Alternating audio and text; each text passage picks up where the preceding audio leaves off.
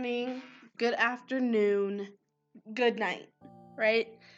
Thank you guys so much for tuning in to the second episode of Synthetic Genetics.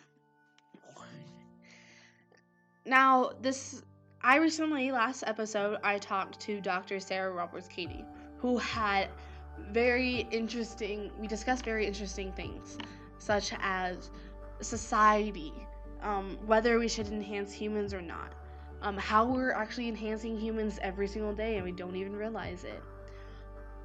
Like, really interesting things, right? And this next person that I was able to talk to brings a very unique perspective, for he's a pastor. And I think he can give a very unique perspective on genetic engineering through a faith. So, this man, his name is, drumroll please, the Evangelical Lutheran Church. So, he's originally from Detroit. He has been living in Durango for about 6 years, and to begin with, for his life path, he began wanting to become an interpreter or translator because he knows German. I know, cool.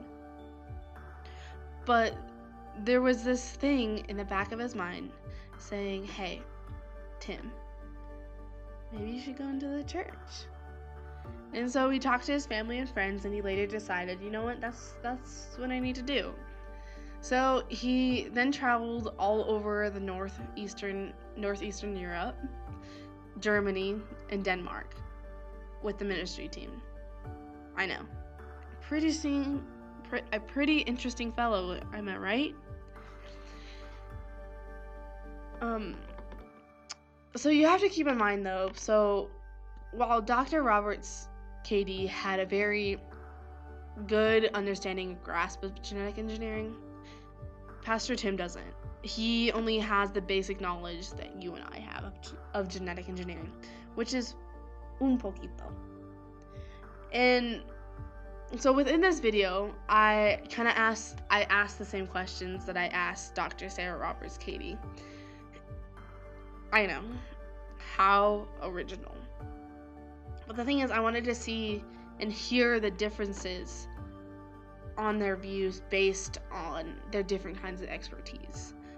So when I asked Pastor Tim, do you think that genetically modifying humans is ethical based on your faith and religion view, his response was pretty much about how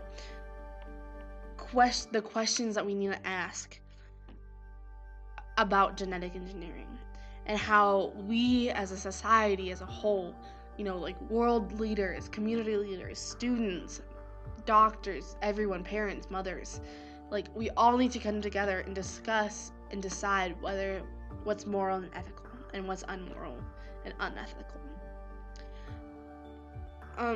As well as discuss genetic engineering both cosmetically and genetically, like medicine-wise, instead of like enhancing your eye color or how tall you are. They discuss that as well as genetic engineering, like medically. So like curing cystic fibrosis, things like that.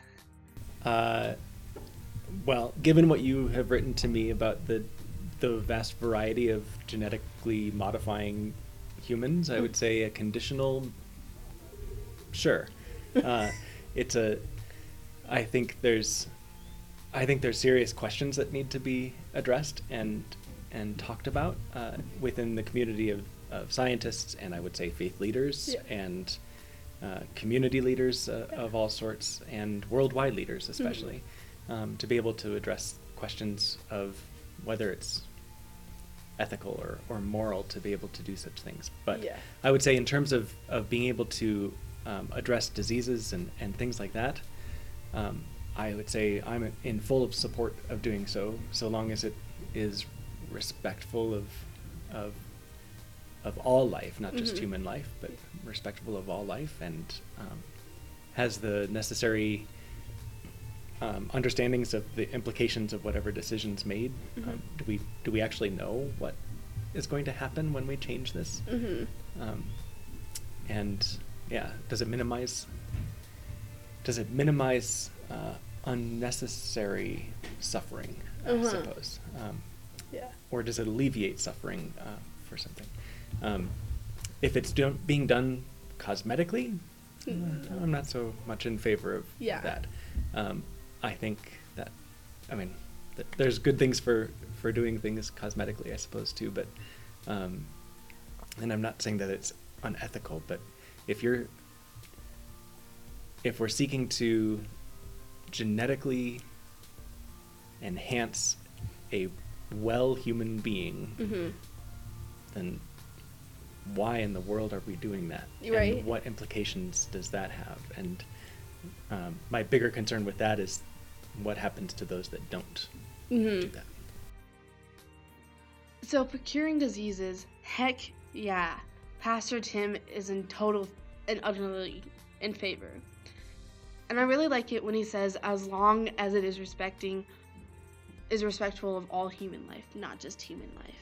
Because I think you can take that so many different ways, such as respecting what makes humans human, and it kind of makes you think about what is life. And I understand his confusion on why we would want to actually enhance a perfectly good human. I mean, like, what's totally wrong with us? And I mean, like, why would we want to do that? And it makes you kind of feel like we are creating something bigger and greater than ourselves. That's at least how I feel. And Pastor Tim.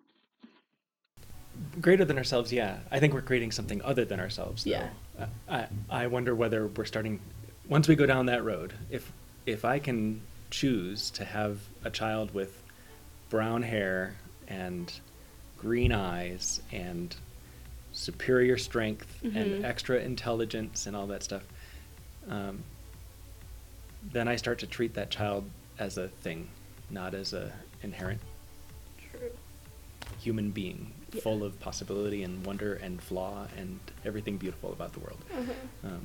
I think we can tend to be I wonder if we're scared of imperfection. And don't see the necessary beauty that comes along with that. If we're trying to find the ideal human, then it's not gonna happen. And yeah, so I think that's part of the thing. This then led us to talking about humanity's obsession for perfection and how we wish to create the ideal human. And I think by doing so, it will kind of create a divide in society. And Pastor Tim kind of explains this a little bit better than I ever would, but he kind of agrees too. The other thing is, again, if parents or if anybody has the option to be able to create a designer baby and say, here's all the things that I want, I think it will inevitably create a wildly different but potent class system of people who have chosen to do all these things and have these super babies, right? And then you have those who either can't afford it or choose not to, or don't have access to it, or a whole host of reasons don't have a baby that they've been able to design.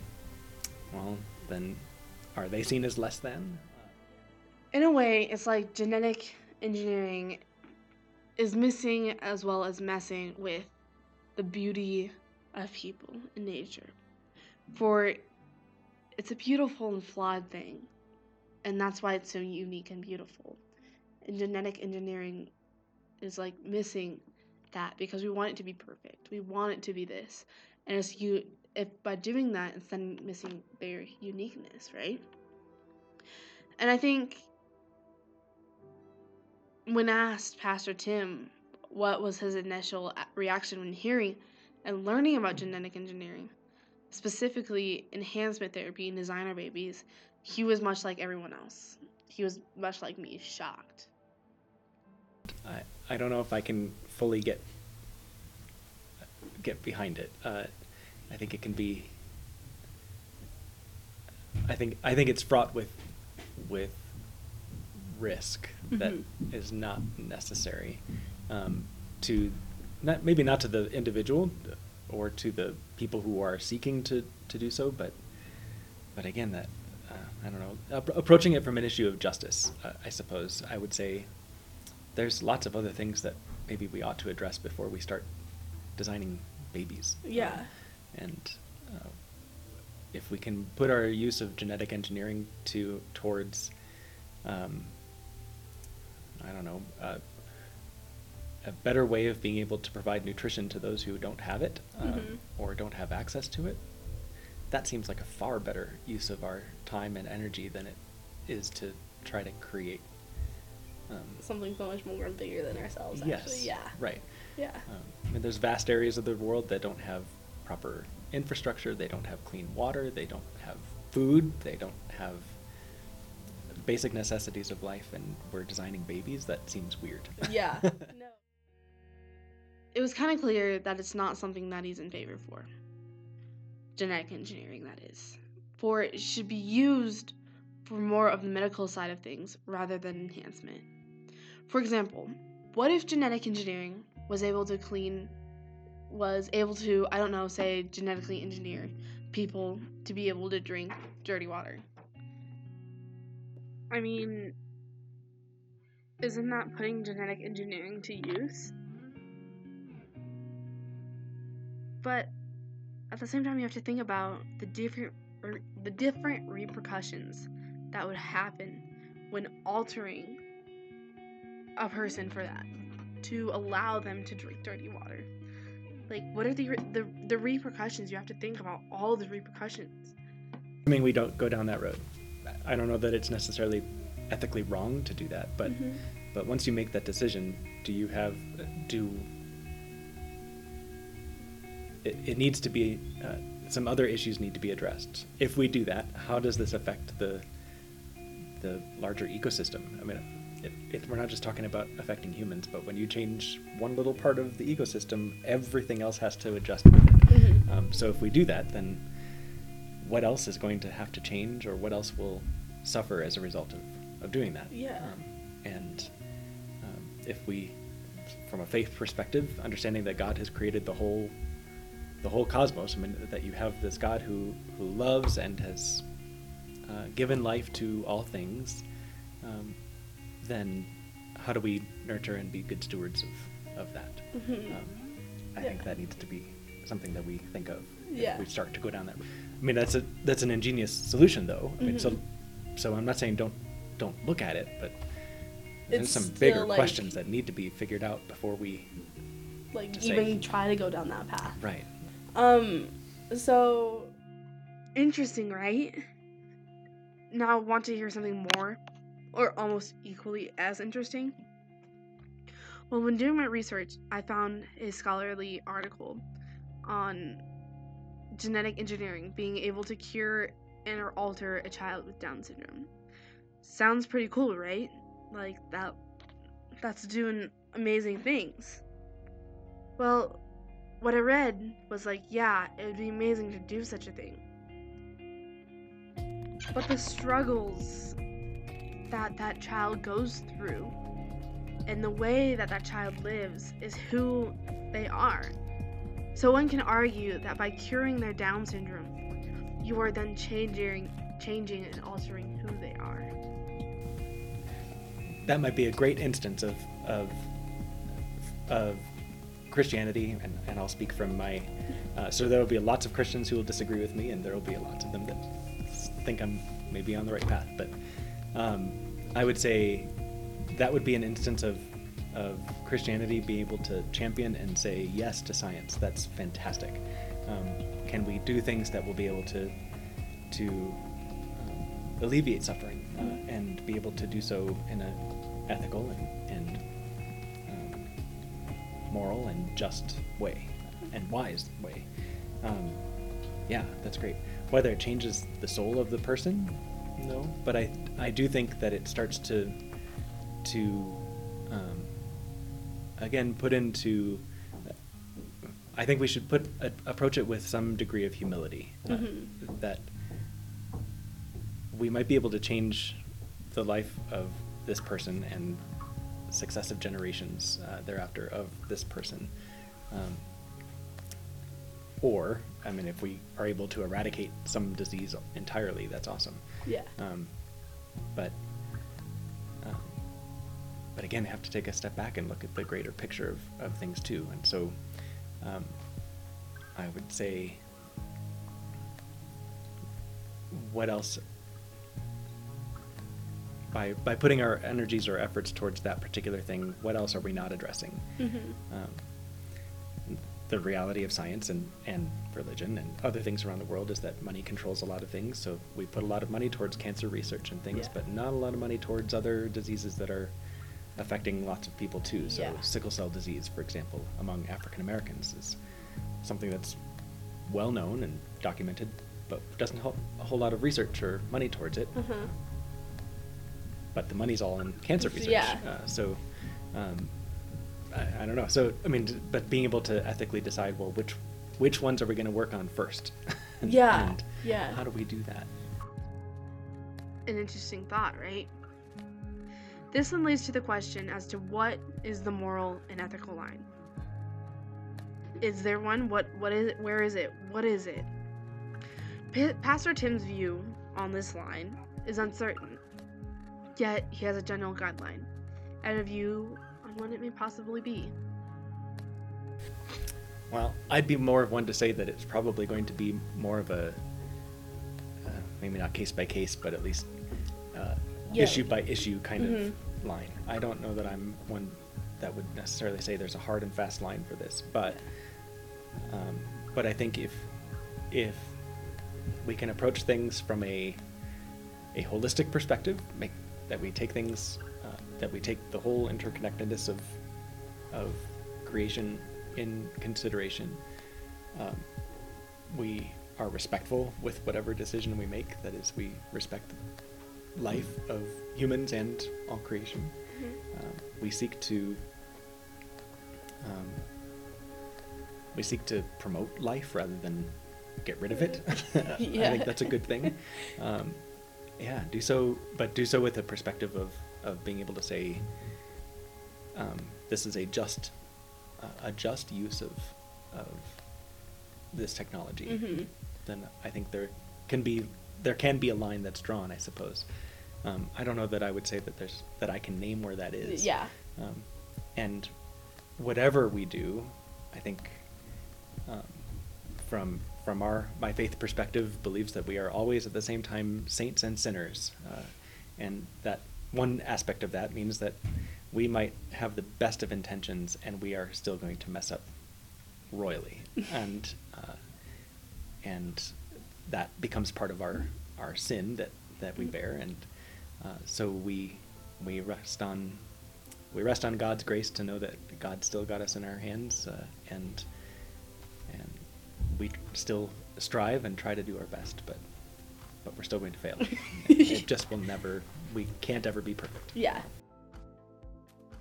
And in the end, it always comes back to respecting all life, as well as thinking about all the repercussions of each decision that we make on this amazing and advanced technology. We have to think about what we are going to mess up, but have faith. We must have this faith in God, right? That He is watching over us and protecting us. For He has given us this ability and knowledge to create genetic engineering. But in a way, though, by using this technology, aren't we trying to play God?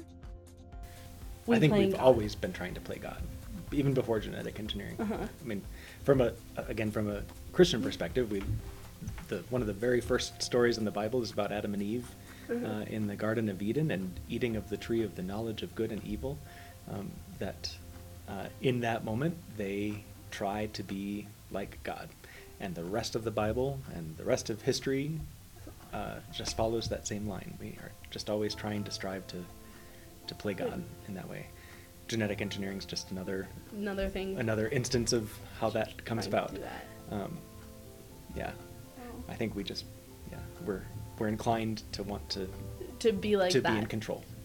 and genetic engineering gives us another opportunity to do that. And we can either use it or abuse it. That's true, as yeah. Everything else. So I sure hope so. I mean, it makes sense that humans are trying to play God, and that they always have been trying to. Does that make us good stewards, though? Will we be good stewards of God when using this advanced technology? And are we going to use it for good?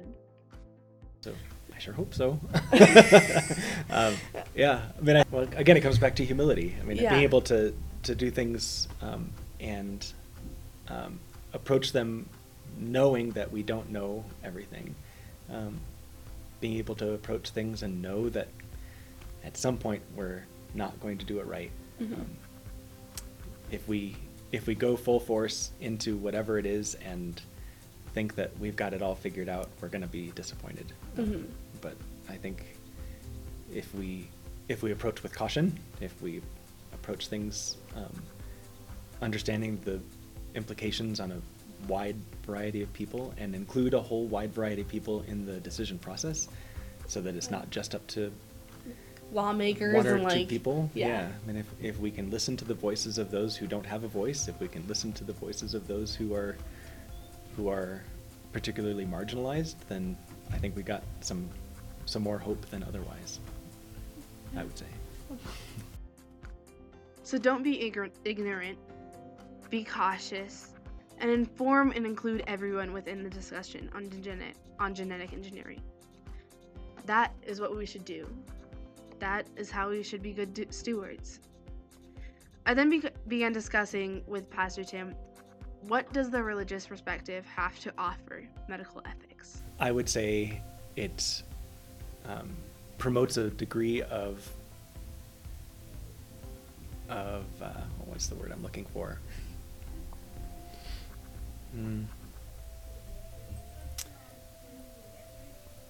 I don't want to say caution. That's not the right word. But just because we can do something doesn't mean we should do something. Yeah. And I think religion provides the opportunity for us to reflect on whether or not this is something we ought to do. Science has the ability to do a whole ton of things, and that's awesome, and will continue in the future, and that's awesome too. I think that's a gift that humanity has been given to be able to do all of those things.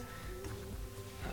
I don't know that it's something we ought to do. Yeah. And I think religion provides a lens, not the lens, but a lens in order to understand where those boundaries are, and what allows us to proceed or not. And I think, again, and this goes back to what we said earlier, if we're afraid of imperfection, then that can lead to some particular actions that I don't know would be so helpful. If we're afraid of finitude, if we're afraid of the fact that all things come to an end eventually, that leads to maybe some unhealthy decisions too. I think it's okay for things to come to an end. I don't want to live forever. No. Please don't. No. I feel like no. So if we're trying to address things in an effort to try to rescue us or some part of creation from death, I don't know that that's the right perspective to take. So yeah, no. Yeah, there's some grace to death. So religion helps people reflect on the fact that just because we can doesn't mean we should, and that we're creating some amazing things, and it provides a certain boundary on whether something is moral or not. So I want to thank you for tuning in to Synthetic Genetics episode 2 with Pastor Tim. You have no idea how much I appreciate this. Thank you guys so much for tuning in. Next time, I will be talking with Acacia Mick, who was a student in bioethics. It's going to be interesting, guys, so tune in. Thank you. This is Nana Salazar, and thank you.